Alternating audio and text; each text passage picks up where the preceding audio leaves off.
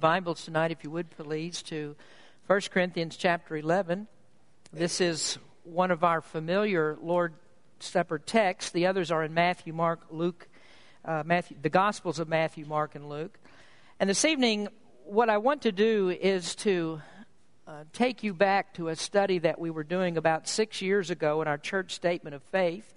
Many of you were not here at that time, and so I know that you didn't hear any of the messages that I gave on the statement of faith, and the ones of you that were here, you've forgotten them all anyway. So we're going to go back to the statement of faith, and what I did was I preached on each article that was in our statement of faith, and these are the things that we believe as a church, and as we were going through that, it was at the same time an exhilarating study, but it was also an excruciating one. It was an exhilarating one because many people were very happy to finally know exactly what the statement of faith meant. And then it was an excruciating one because there are many who didn't agree with it when they found out what it meant. And so they weren't very, very happy. And you don't really have to worry about those folks because they're no longer with us. They won't be here tonight. But one of the controversial topics that we did study was our belief about the Lord's Supper.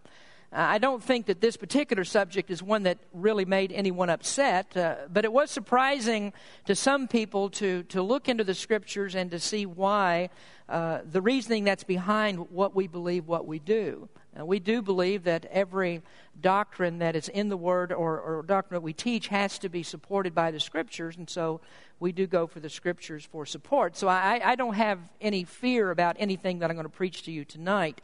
So I'm going to go back to this message that I preached 6 years ago about this particular article of faith, and we're going to review what we believe is the scriptural way to observe the supper. There is a biblical protocol for this. It's not something that we just invented. We do find it in the Word of God, and I believe that we are to observe the supper as the Lord gave it.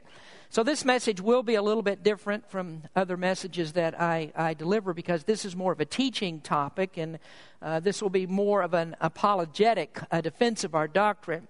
So it's our practice to observe the supper at the beginning of each quarter, and that, in fact, is not something that's mandated by the Scriptures. The Scriptures don't tell us how often that we are to do this, but it does say that we are to do it. And so that is left up to each individual church to decide the timing that they partake of the Lord's Supper. So we do observe it at the beginning of each quarter, and we've done it often enough that most of you are familiar with the way that we do it, but maybe you're not so familiar with the whys of how that we do it. So we're going to look into God's Word tonight, and we're going to read a portion of Scripture that is familiar to all of us. These are Paul's words written under the inspiration of the Holy Spirit when he was writing to the church at Corinth. So if you'd stand with me, please, we're looking at 1 Corinthians chapter 11, and we'll start reading at verse number 23, read down to verse number 29. Paul says, "For I have received of the Lord that which also I delivered unto you, that the Lord Jesus, the same night in which he was betrayed, took bread, and when he had given thanks, he brake it and said, Take, eat, this is my body which is broken for you. This do in remembrance of me. After the same manner also he took the cup when he had supped, saying, This cup is the New Testament in my blood. This do ye as oft as ye drink it in remembrance of me. For as often as ye eat this bread and drink this cup, ye do show the Lord's death till he come. Wherefore, whosoever shall eat this bread and drink this cup of the Lord unworthily shall be guilty of the body and blood of the Lord. But let a man examine himself, and so let him eat of that bread and drink of that cup. For he that eateth and drinketh unworthily eateth and drinketh damnation to himself, not discerning the Lord's body." Let's pray. Heavenly Father, we thank you for this time that we've come together for the observance of the supper.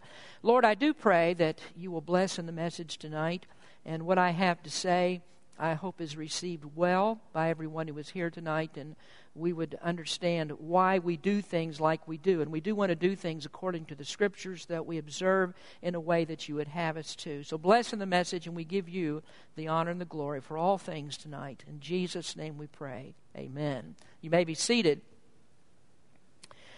I want to begin, first of all, by reading from our statement of faith. This is Article 14, And this concerns baptism. That's the first part of this, and the second part is the Lord's Supper.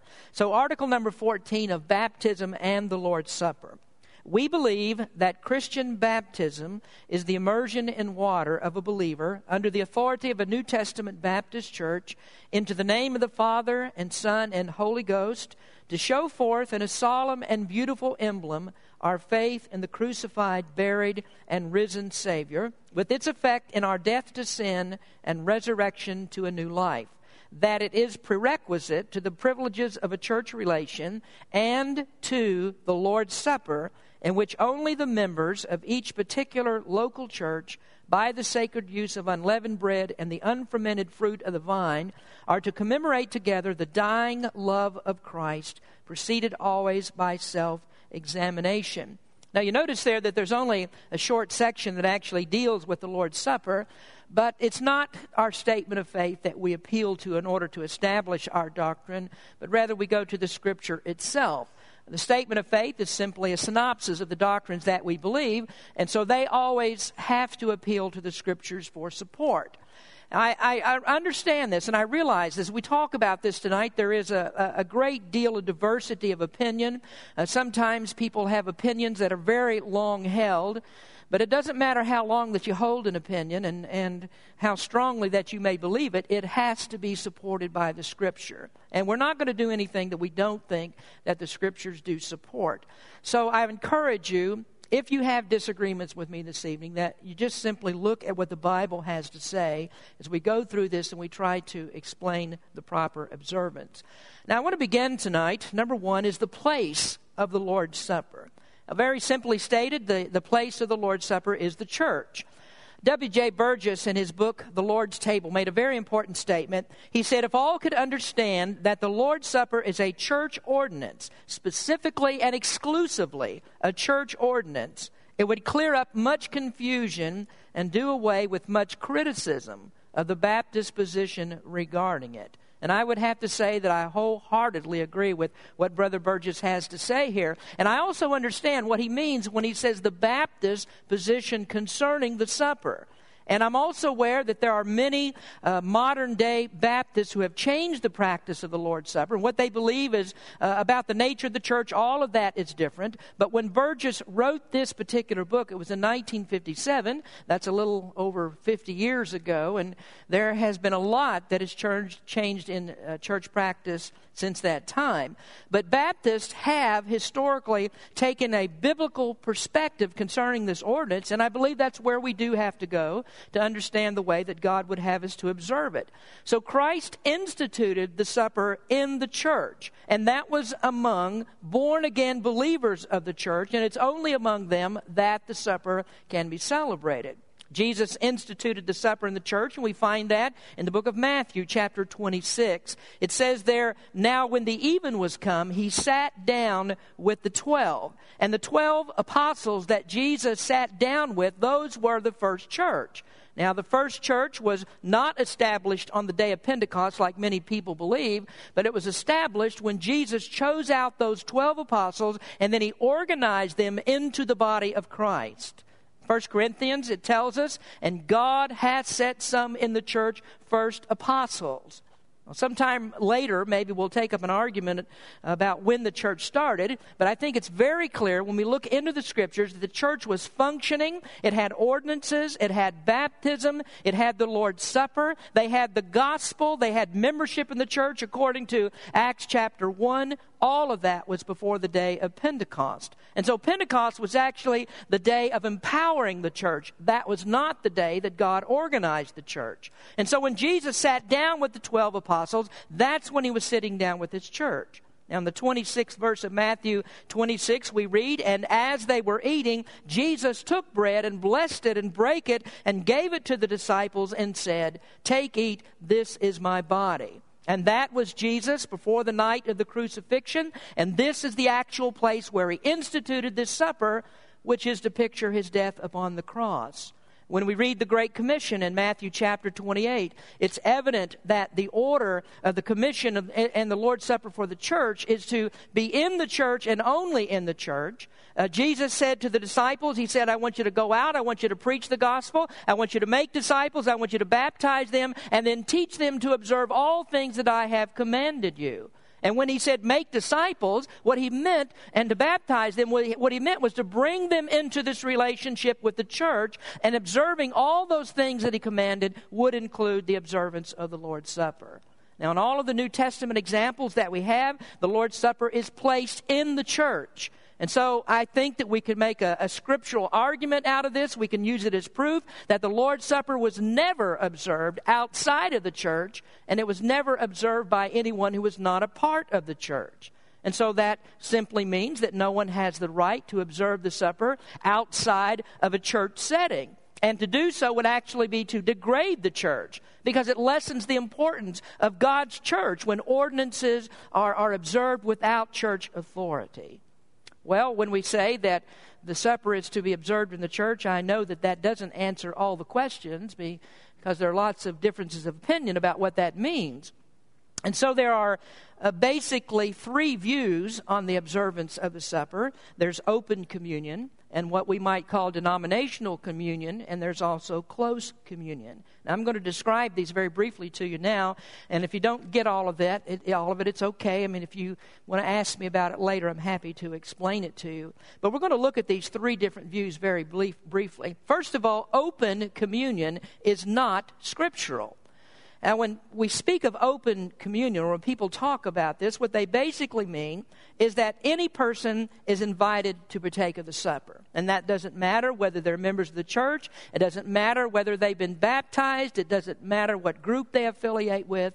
As long as they call themselves Christian, they're invited to come. And that is the true meaning of open communion. Now, the Protestants have modified that somewhat by stating that a person has to be baptized, or at least they have to have the experience of what they call baptism. And so that would mean that if a person had infant baptism, then they would be eligible to partake of the supper. Well, I could think that you could see very quickly that Baptists would never be able to agree with that, and we reject that idea because we do not believe that infant baptism is actually true baptism. And then there are some Baptists who believe that open communion would be acceptable if the person had been baptized by immersion. And so that means that if you've been baptized by some other group other than Baptist, then you would be able to come into one of our churches and take the supper. In a moment, we're going to see why that's not correct, because there is a requirement for communion, which is doctrinal unity. And so if a person is not a Baptist, then we would very simply have to ask them, well, why aren't you a Baptist? And the reason that they're not would have to be some sort of doctrinal disagreement. And then we also believe in the proper authority for baptism, and so that means that a church has to have New Testament authority. It means that they must be in faith and practice like New Testament churches. So that would mean that not just anybody has the right to baptize. Baptism has to be administered under the proper authority. So it doesn't take much to figure out and to understand that if the Lord's Supper is a church ordinance, then those who didn't have proper baptism would not be able to partake of the supper. So open communion for an unbaptized person, that would not be according to the New Testament model, so therefore it can't be scriptural. The next idea about communion is denominational communion, and that also is not scriptural. Now, when we speak of denominational communion, that would mean that some people restrict the communion to only those who are members of Baptist churches, which, of course, would make the supper denominational. And there are many Baptists who do believe that, and among those are many of the independent fundamental churches, Southern Baptists, a lot of them also believe this. And so it means then, if you are a member of any Baptist church that is of like faith and order, then you could go to another Baptist church and then take the supper with them. Now, I don't believe that's scriptural either, because it violates some very important principles that I'm going to explain in just a moment. Because if we believe, for one thing, if the church is local and visible, and it's only to be observed among members of each individual Baptist church, then to open that up to non-members would actually deny the very local church doctrine that we're teaching. And we would be, in effect, teaching what the Protestants teach, which is an invisible, universal invisible church. And, of course, that's not consistent with the doctrines that we teach. So that would bring us then to the third form of communion, which I believe is the correct one, and that is close communion. Close communion is scriptural.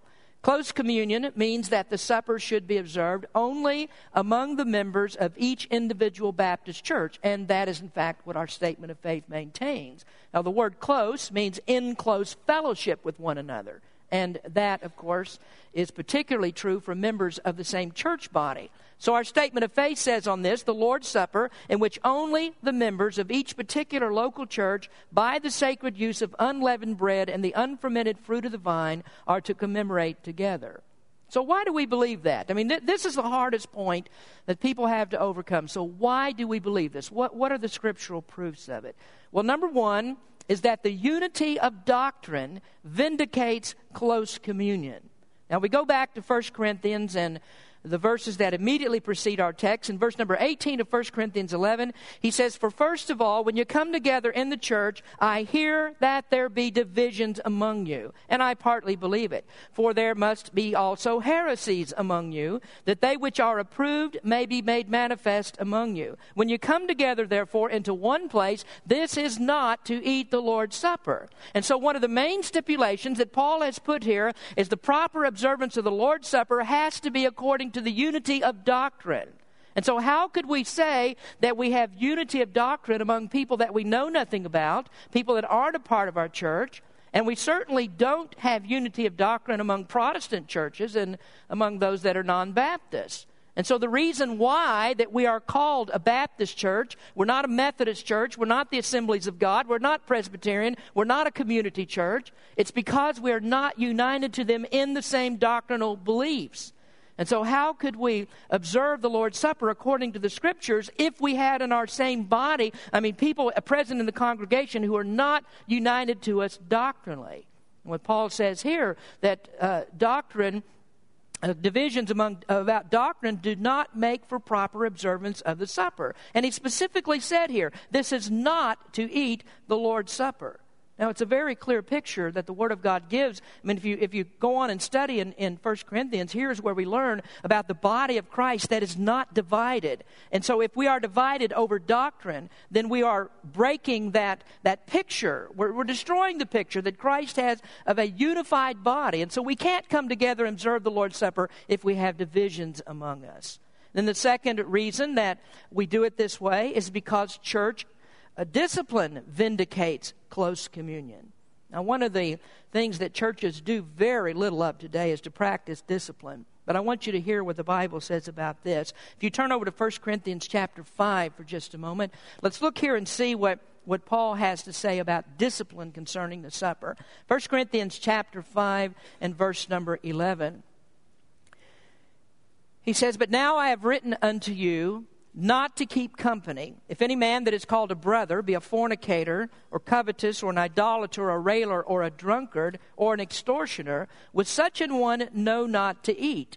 For what have I to do to judge them also that are without? Do ye not judge them that are within? But them that are without God judgeth. Therefore put away from among you that wicked person." Now let me tell you what Paul is talking about in verse number 12. The church has no judgment, and it has no jurisdiction over anyone who is outside of the church.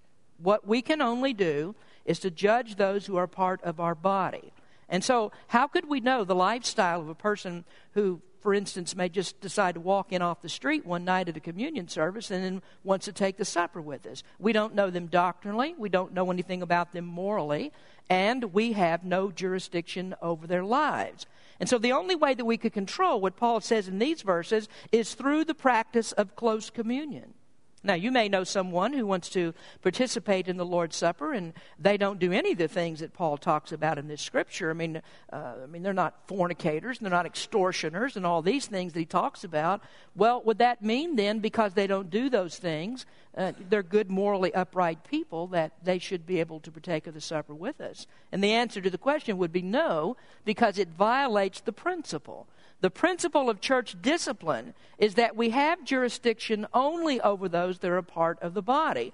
And so if you have a person who's not subject to our doctrinal positions and not subject to the discipline of the church, then they couldn't be eligible to partake of the supper with us. Now notice also what he says in verse 11. He says, "But now I have written unto you not to keep company, if any man that is called a brother be a fornicator, or covetous, or an idolater, or a railer, or a drunkard, or an extortioner, with such an one not to eat." Now that last phrase says, "with such an one not to eat." And most often, you'll hardly find any Bible expositor that doesn't agree that what he's speaking of here is the Lord's Supper. But there are some who say, well, no, that's not speaking of the Lord's Supper. It's talking about a common meal. Well, if Paul says that you shouldn't eat common meals with these people, then how much more wrong would it be to partake of the Lord's Supper with him? And so you see, there are restrictions on taking the supper. Not just anybody is invited. Doctrine and discipline play a major role in determining the participants. Then thirdly, we would notice that the New Testament order vindicates close communion. And what I mean by this would be the order that was actually used by the apostles. It leads only to close communion. Let me read to you from Acts chapter 2.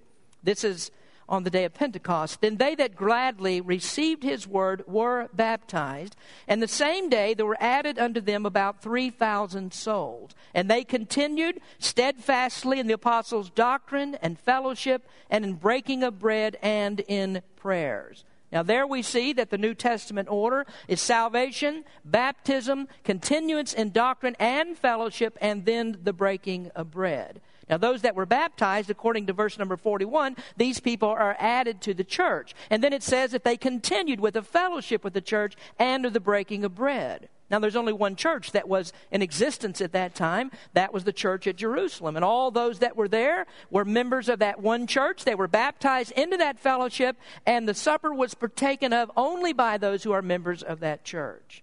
And so you see, we don't have any scriptural proof or basis for an open communion, not for denominational communion, but we only have this for close communion. That's the only way that it can be scriptural.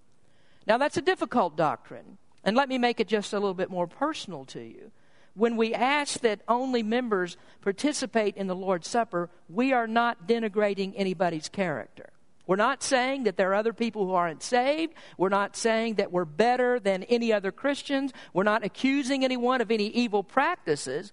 We're only saying that we cannot invite anyone other than the Lord would invite to the table of the individual church. We're going here by the New Testament and what the New Testament order is. And so what we believe about this is that people who aren't members of this church ought to take the Lord's Supper in their own Baptist body. And so if they're not saved and they're not members of a church, or if they are saved, I should say, but they're not members of a church, then we certainly wouldn't want them to take the Lord's Supper, because they would be doing the very thing that Paul says we should not do, taking of the supper unworthily, because then would be in disobedience to the Lord.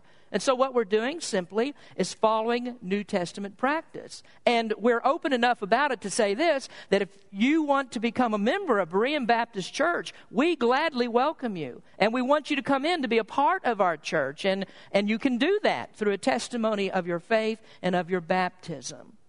Now, when I first became pastor of the church here, I noticed that there were unbaptized children that partook of the supper. I noticed that there were unbaptized adults and there were unbelievers who were taking of the supper. I saw non-members that took the supper. And folks, I believe that if we're going to practice the Lord's Supper properly, we have to do it according to this New Testament model.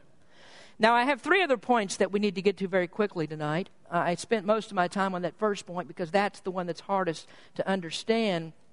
And again, I would say I'm more than happy to sit down with anyone and explain this further. And I do want everyone to understand, we simply do not think that we're better than somebody else because we do it this way. We do it this way because this is what God says.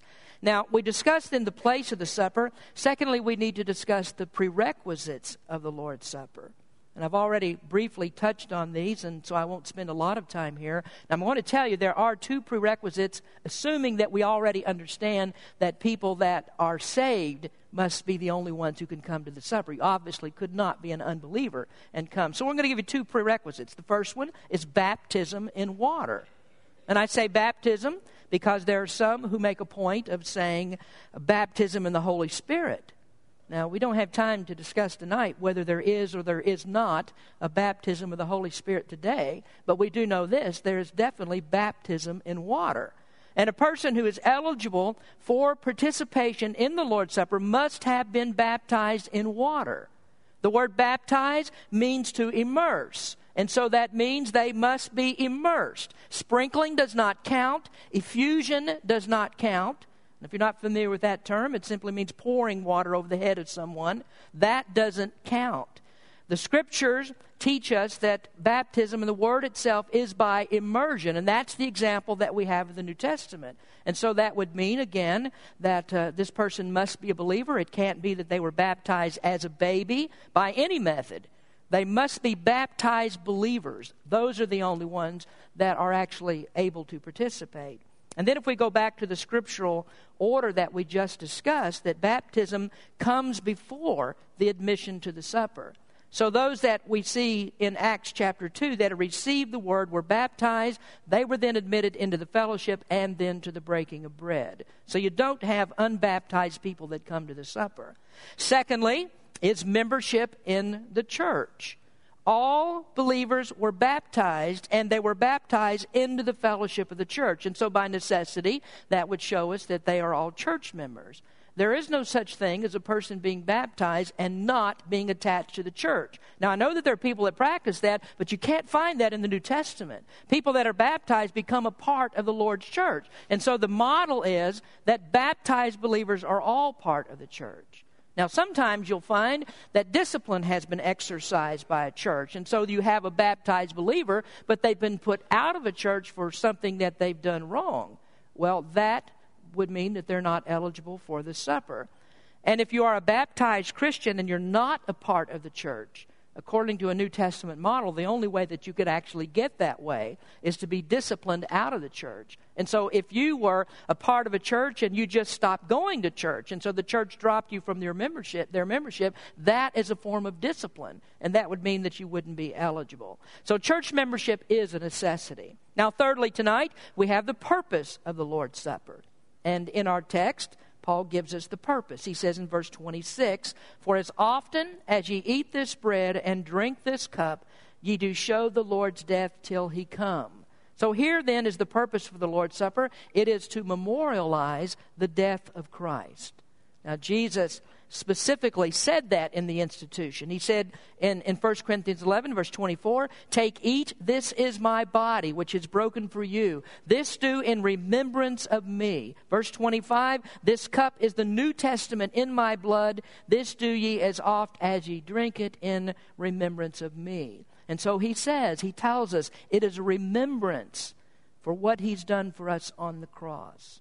Now, there are two things that are remembered in the supper, and they correspond to the elements that we take. The first one is that the bread represents his body. And so when we take the bread and we break it, that symbolizes that Christ's body was broken for us. And the bread that we use is unleavened bread. And that's because leaven in the Bible is a type of sin. Jesus had no sin, and so the bread that we eat is unleavened bread. And that's why we don't have Wonder Bread when I open up this, and we don't take that. We don't have premium crackers or anything like that. This is unleavened, and that's because this pictures the Lord's body that had no sin. Now, the next thing that is remembered is his blood, and the cup represents his blood. And so in each of our Lord's Supper observances, we have a cup that's filled with grape juice, and that represents the blood of Jesus. Now, there's a scripture that I read often from 1 Peter when we celebrate the supper. Peter says, "For as much as ye know that ye were not redeemed with corruptible things, as silver and gold, from your vain conversation received by tradition from your fathers, but with the precious blood of Christ as of a lamb without blemish and without spot. And so we say then that the blood of Jesus Christ is the actual purchase price for our sins. And without the shedding of Christ's blood, there is no forgiveness of our sins. No person could ever be saved without the blood of Christ. And that cup also represents the intense suffering of Christ. So that when Jesus went to the cross, he literally suffered the hell that we would experience if we went there. And so that means that the sacrifice of Christ must be an infinite, eternal sacrifice, because that corresponds to the infinite sufferings and punishment in hell. And so the payment then has to be commensurate with the punishment. And only Christ's blood is of infinite worth. We have nothing that is of infinite worth except Christ's blood that can be given for sin. Now I want to address one more question concerning this about why we use grape juice. Now there is a lot of argument about this, and we don't have the time to go into all of it tonight. But why do we use grape juice instead of wine? Now, as you know, there are a lot of people that use wine in the Lord's Supper. So why do we do this? Well, one reason is because the Bible never connects wine with the Lord's Supper. In fact, when the Lord's Supper is mentioned, it's always the word cup or it is the fruit of the vine. It never says wine in conjunction with the supper. And then secondly, the Bible says in Proverbs 20, verse number 1, wine is a mocker, strong drink is raging, and whosoever is deceived thereby is not wise. And I would ask you, is Christ's blood, could it be filled with deceit and mockery? Wine can never represent the blood of Christ. Then thirdly, wine has gone through a process of fermentation. Do you know what fermentation is? Well, it's a leavening process. In fact, leavening and fermentation actually mean the same thing. They're synonymous terms. So fermentation is a rotting process. The juice of the grape is broken down so that it's no longer pure juice. Now, what does Jesus say about that particular part? Well, in Psalm 16:10, which we read this morning, we have this messianic prediction also given in the New Testament, the very same words. And in speaking of Jesus, the Bible says, "For thou wilt not leave my soul in hell, neither wilt thou suffer thine Holy One to see corruption." Christ never saw corruption. And so we could never use rotten fermented wine in the Lord's Supper and say that that represents his blood. Christ never saw corruption. And so we're not going to use fermented wine. We're never going to let that touch our lips when we're in a commemoration of the Lord's Supper. And I hope you don't do it any other time either. Now, this is not an issue among most Baptists. In this part of the country, you won't hear much said about this particular part of it. But where I come from, there are many, many Baptist churches that use wine in the Lord's Supper. And I think it's unscriptural. And then there's another question I get about this from time to time. And that is it all right to use white grape juice in the Lord's Supper instead of red grape juice? And, you wonder sometimes why people come up with such questions. But I'm not a legalist concerning this. But I will say this, that if we're going to have a picture of the Lord's Supper, or what Christ did, if we're going to have a symbol of his blood, then it would make sense to me that we would have the grape juice that's in color similar to blood. So if you take one of these cups and you spill it on the carpet, as some people do, you spill it out on the carpet or on your clothes, you notice that it has that dark red stain. And what else could picture or represent the blood of Christ better than that? So though I'm not a legalist, I said I think it's probably best that we would use the color of grape juice that we're using. Now then, I want to go on to the last area, and that's the preparation for the Lord's Supper. Now, if you're a member of the church, you're well familiar with this. Paul wrote in verse 28 of 1 Corinthians 11, "But let a man examine himself, and so let him eat of that bread and drink of that cup." So it's the duty of every baptized believer, every member of the church, to examine himself before he comes to the Lord's table. And in that process, you make sure that all of your sins are confessed before God. And so, every time before we take the Lord's Supper, we pause and we have personal prayer and we have examination of our hearts and then confession of our sins, because if we don't do that, we can be guilty of eating unworthily. And there is a penalty for eating unworthily. In fact, Paul says it in verse 29 of the chapter. He says, "For he that eateth and drinketh unworthily, eateth and drinketh damnation to himself, not discerning the Lord's body." Now, the penalty is damnation according to this 11th chapter. And Paul says, well, that's the reason why some of you are sick, some of you have even died. And that's because the manner in which they had sinfully abused the partaking of this supper. Now, I don't want you to experience that, and so I want to make sure that you do this, that you're careful about this, confessing your sins before you come to the Lord's table. And that requirement alone would be enough to tell us that no unsaved person could ever come, because he would heap damnation on himself by taking the supper when he has not confessed his sins to Christ and received him as Savior. So there are 3 questions that you need to ask yourself in your personal examination. Number 1 is, am I right with God? And that means, is there anything hindering my life? Is there some sin that I've committed? Then I need to confess that. I need to get rid of it. I need to make sure that I'm right with God. The second thing is, am I right with the church? And being right with the church means, do you support your church with your presence? Do you do it with your work? Do you do it with your tithes? And it also means, are you in tune with the pastor? And so if you can kick me around and have me for Sunday dinner after church on Sunday morning, then you can't be right with the church. You can't be right with the church and not be right with me as the leader and the pastor of the church. Now, thirdly, am I right with my fellow Christians? Now, if your favorite activity is to get on the phone and gossip, then you're not right with your fellow Christians. And if you can look across one of the aisles tonight and you find that you have something against another brother or sister, then you're not right with your fellow Christians. You know, I've been in churches that are divided right down the aisles. And there's all kinds of broken relationships. There's all kinds of things going on. There's all kinds of family squabbles and jealousies and disagreements that ought not to be there. And so before you partake of the Lord's Supper, I think there are some nights, even in our church, where there ought to be some crossing of the aisles. And there ought to be some people asking for forgiveness for things that they've done to other members. This is very important. Are you right with other members of your church? And if you're not, then you need to ask forgiveness of that and make it right. So preparation is necessary for the Lord's Supper. Now let me make one more comment and then we'll be through tonight. There is no excuse not to take the Lord's Supper. Now, from time to time down through the years, I've been acquainted with Christians who thought it was a noble thing if they refused to partake the supper. I mean, they realize that there's some sin in their life and they're not right with God. They're not right with a fellow Christian. They're not right with the church. And so they think, well, the thing to do is not to take the supper. And that relieves all responsibility. Well, that's not true. I mean, there is no excuse, because if you have these things wrong, what you must do is get those things right.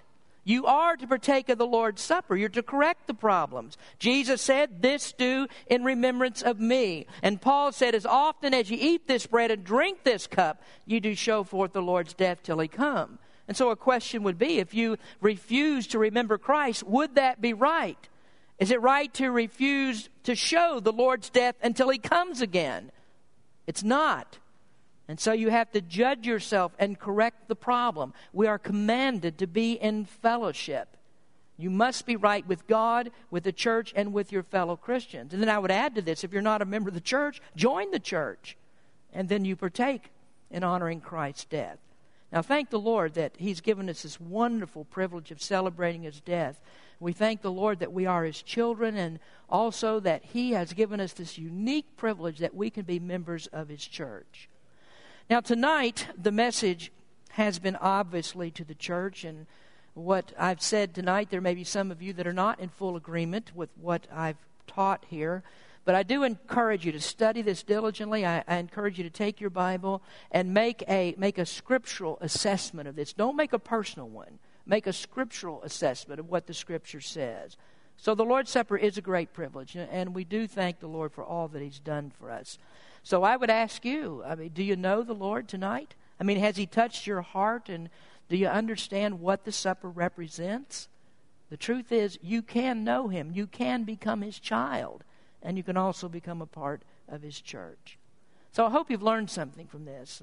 Teaching the Lord's Word is always edifying to us. The learning process is always good for us. We're always profited by knowing what the Word of God says. Well, now that we've learned about the scriptural observance of the supper, it's time to put what we learned into practice. So I'd like for our deacons to come, if you would please, and we're going to prepare for the distribution of the elements. And I want you to take your Bibles, if you would please, and I'll call your attention once again to the same passage, 1 Corinthians chapter 11. So if everyone would stand with me, and I don't know if we can squeeze everybody into the middle or not.